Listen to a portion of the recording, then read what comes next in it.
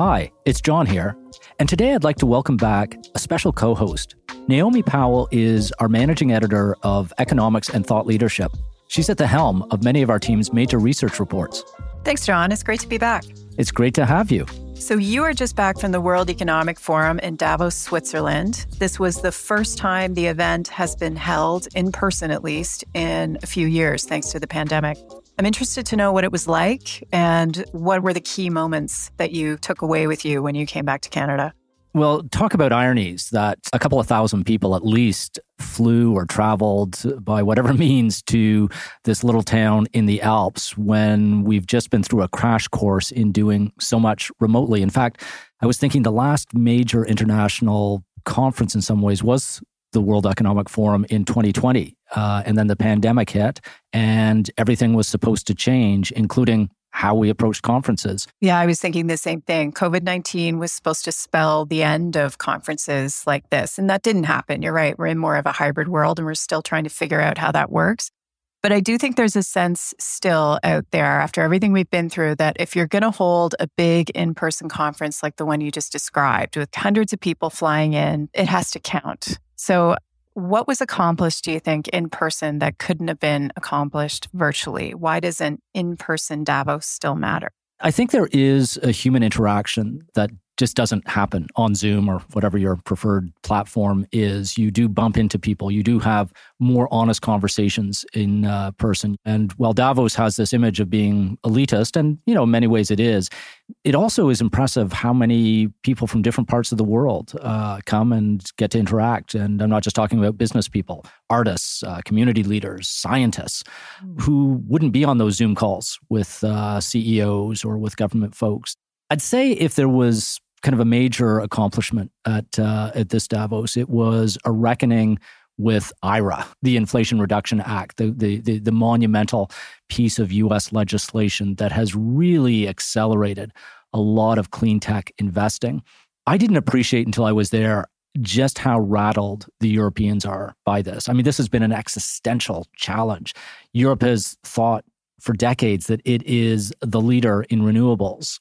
And suddenly America, the great champion of fossil fuels in many European minds, is the champion of renewables, while also being the champion of fossil fuels, especially of oil and gas. The commitment to Ukraine was also pretty important. And while a lot of that has advanced through electronic and digital communications, there's nothing like people being together to really solidify that. And government leaders, especially from North America and Europe, did come together and recommit themselves to Ukraine, not just for the year ahead, but for the years thereafter. One thing that did stand out to me is that all roads lead back to technology, whether it's the climate crisis, the war, or ensuring the world's population is being fed and fed sustainably.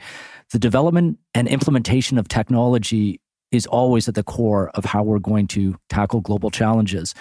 Global problems do require global solutions. And this year's Davos theme was cooperation in a fragmented world. And from what I saw, cooperation may be more needed, but it's also more aspirational than ever.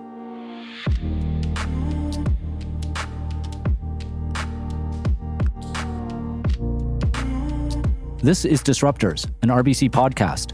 I'm John Stackhouse. And I'm Naomi Powell.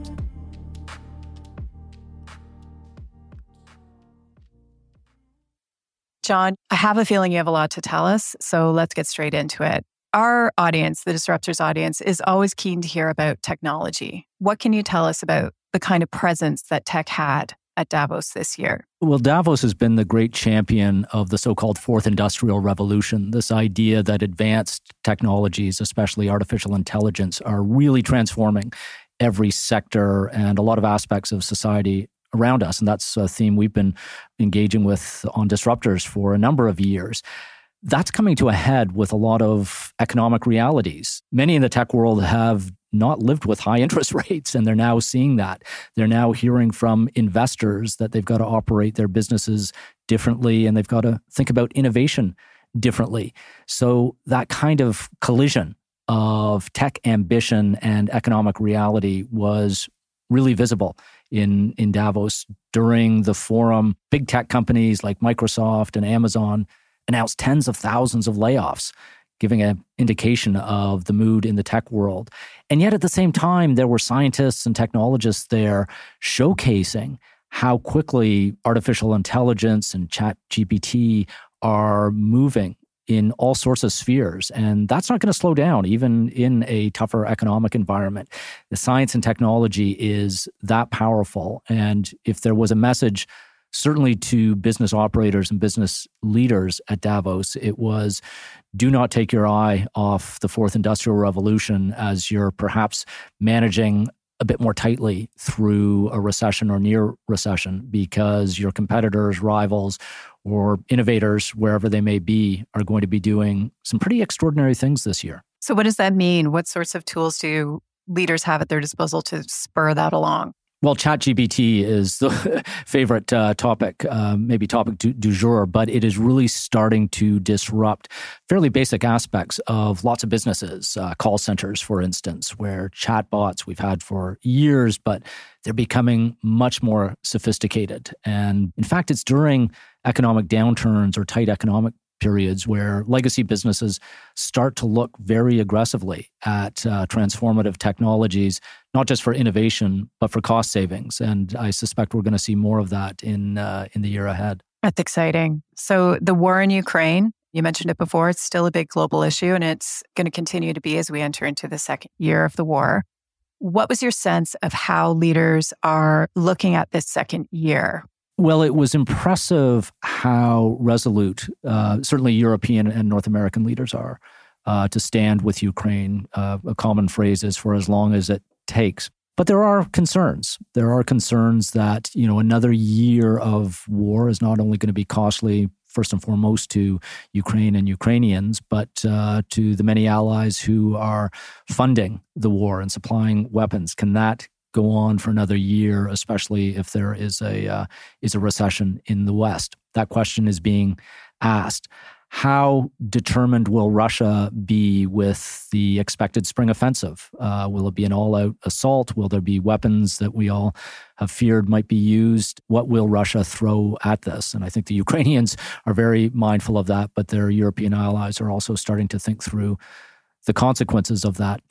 One aspect of the Ukrainian war that I didn't fully appreciate until I was in some conversations at Davos is how sophisticated the fight has been in the cloud. We've never had a war on this scale during the cloud computing era. And you've got a lot of serious players who are engaged in this kind of cyber warfare, including the United States.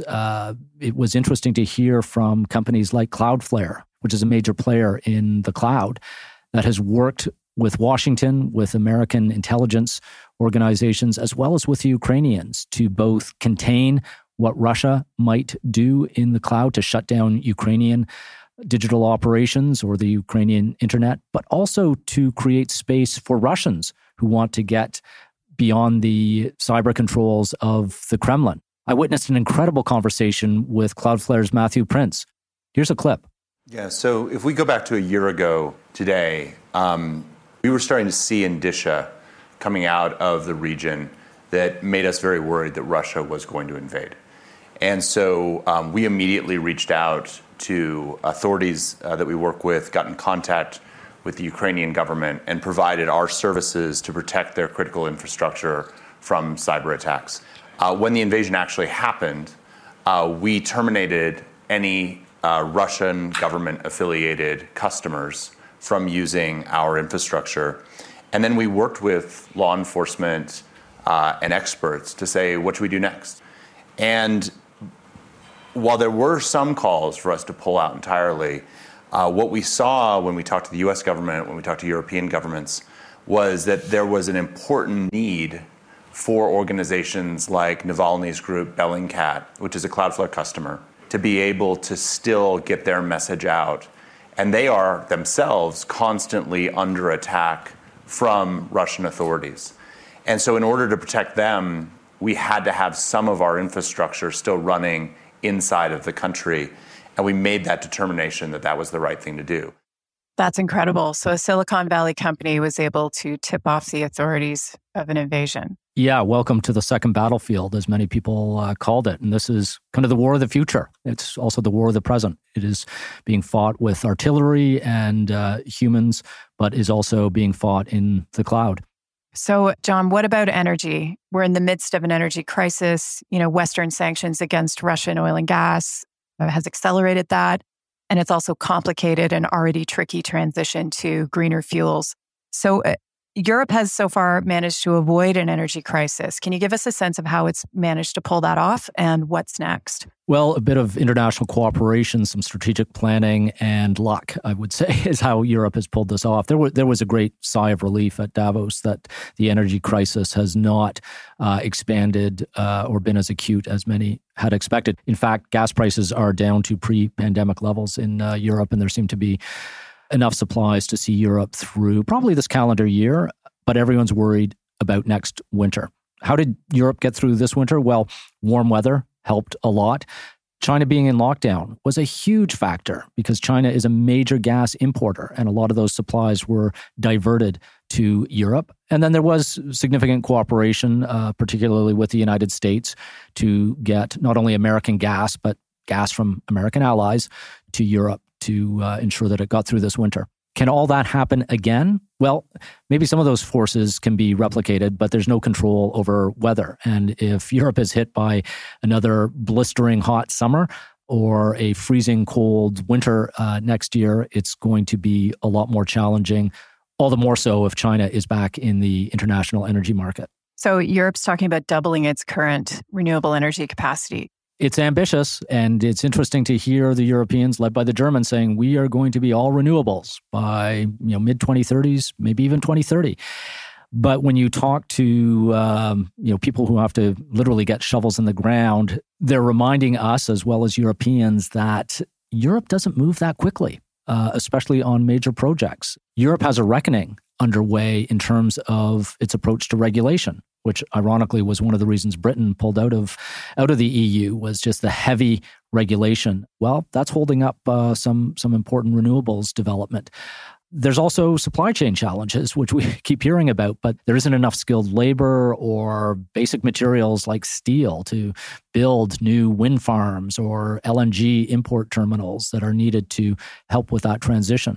But one thing that was absolutely clear from the Europeans is that they are going to spend whatever it takes to keep pace with the United States on renewables. Whether they can change regulations or not is another matter, but the money will be there. And that was said quite clearly by Ursula von der Leyen, the president of the EU Commission. That means that together, the European and the United States alone are putting forward almost €1 trillion to accelerate the clean energy economy. This has the potential to massively boost the path to climate neutrality. But it is no secret that certain elements of the design of the Inflation Reduction Act raised a number of concerns in terms of some of the targeted incentives for companies. So this is why we have been working with our United States friends to find solutions, for example, so that EU companies and EU-made electric cars can also benefit from the Inflation Reduction Act. Our aim should be to avoid disruptions in transatlantic trade and investment. We should ensure that our respective incentive programs are fair and mutually reinforcing. And we should also set out how we can jointly benefit from this massive investment, for example, by creating economies of scale across the Atlantic or setting common standards. Okay, so critical to the EVs and the other clean tech that von der Leyen was talking about are semiconductors. And I'm glad you raised supply chains earlier, John, because one of the things that was supposed to have happened by now after the pandemic is there was supposed to be a lot of reshoring of manufacturing of these goods. That hasn't really happened. You're absolutely right, Naomi. There is a gap between rhetoric and reality on a number of these files, but supply chains in particular. We have all heard the rhetoric about the need and desire to move chip production from Taiwan, particularly to the United States. Some of that is underway. Big companies like Intel are building facilities in North America and Europe. But even the CEO of Intel said it took decades to move the locus of the supply chain for chips to Asia. It's going to take decades to get it back to the West. And of course, the EV revolution is going to accelerate. So where will the chips come from for all these electric vehicles coming onto the market? It's important to note that the electronic content and the chip content in EVs is significantly higher than in the current generation of automobile. So those chips are going to be critical to the EV supply chain, and the manufacturing of them is not going to be on American soil probably anytime soon. So a couple of things are happening.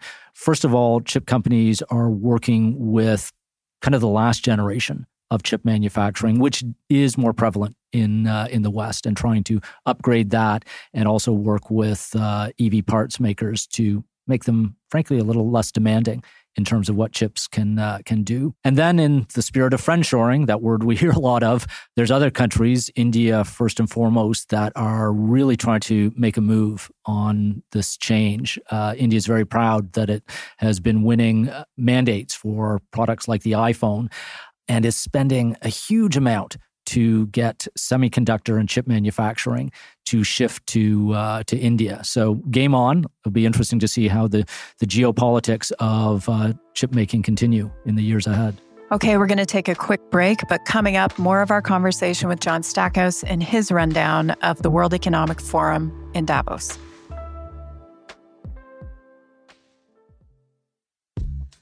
You're listening to Disruptors, an RBC podcast. I'm Trin Teresa Doe.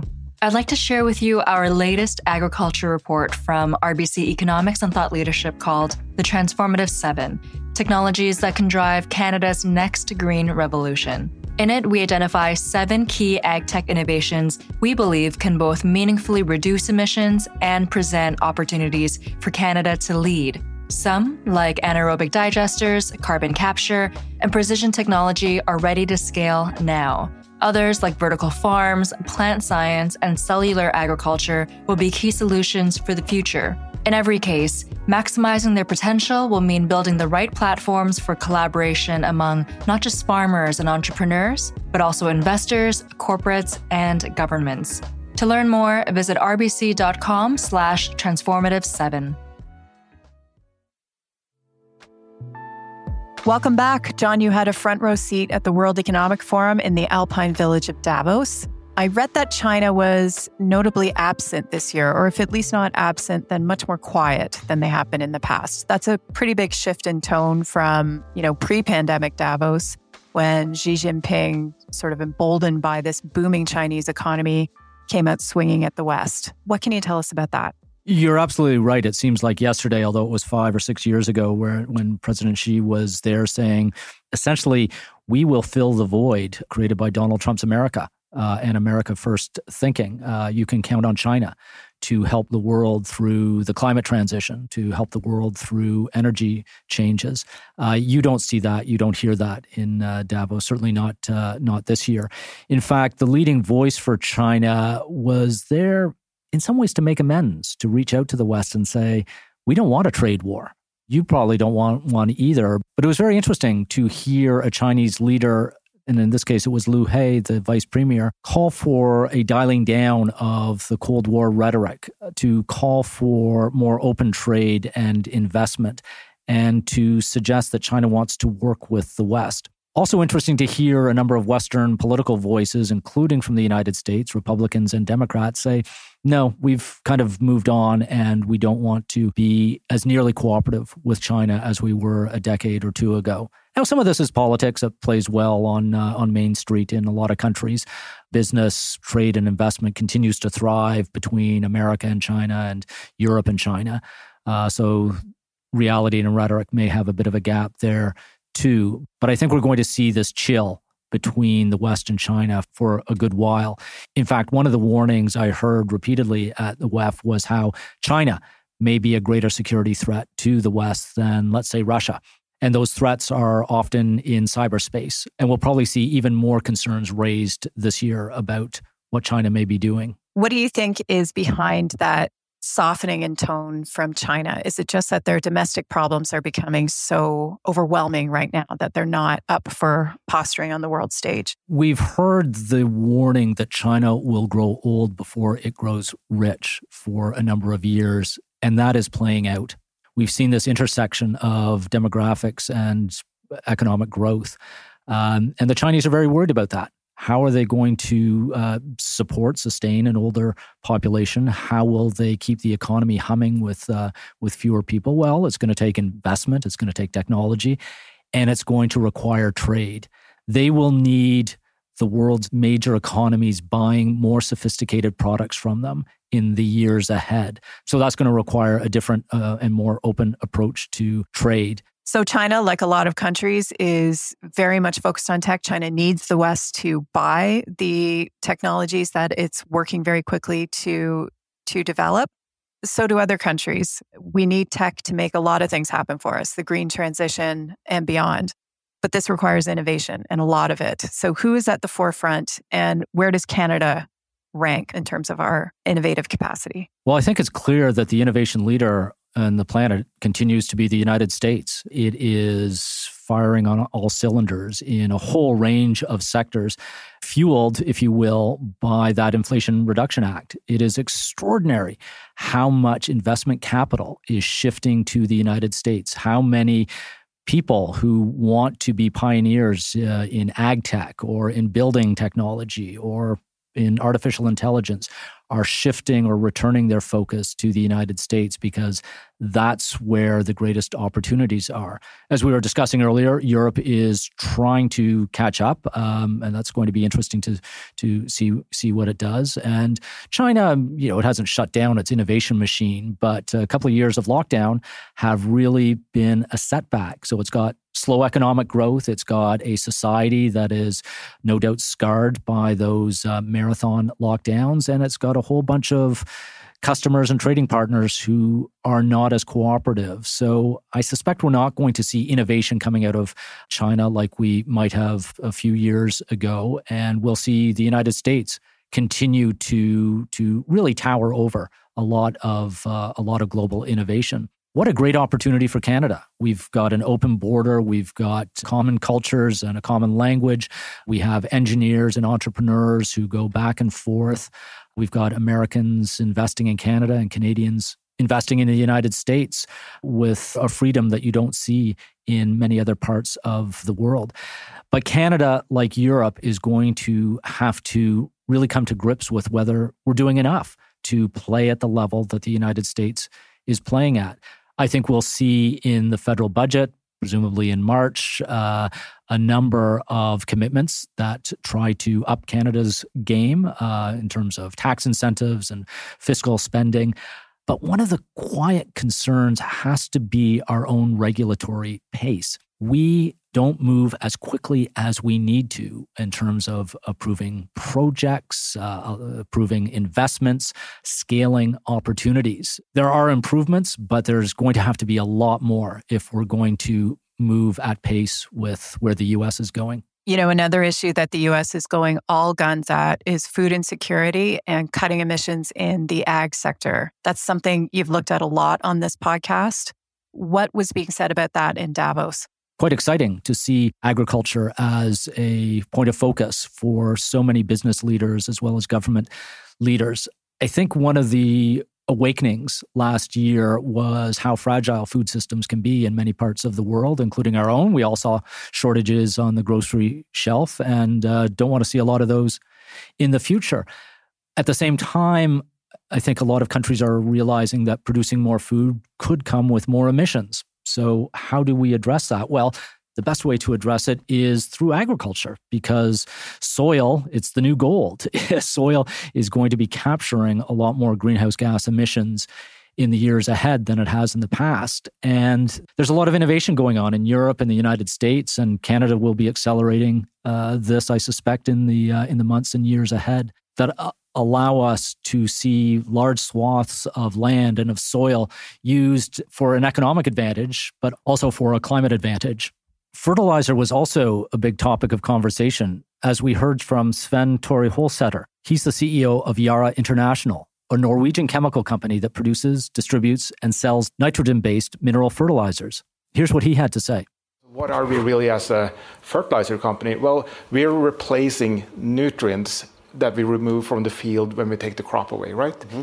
And if there's no value to nature, well, then you mine the soil of its nutrients and you leave that behind and you move on and you destroy nature to get the nutrients because that's free. But if you rather think about it from a business perspective, that we put back the nutrients we removed, not more, not less, and think about this more as a soil health perspective, healthy soil, healthy crops, then we have a very different business model.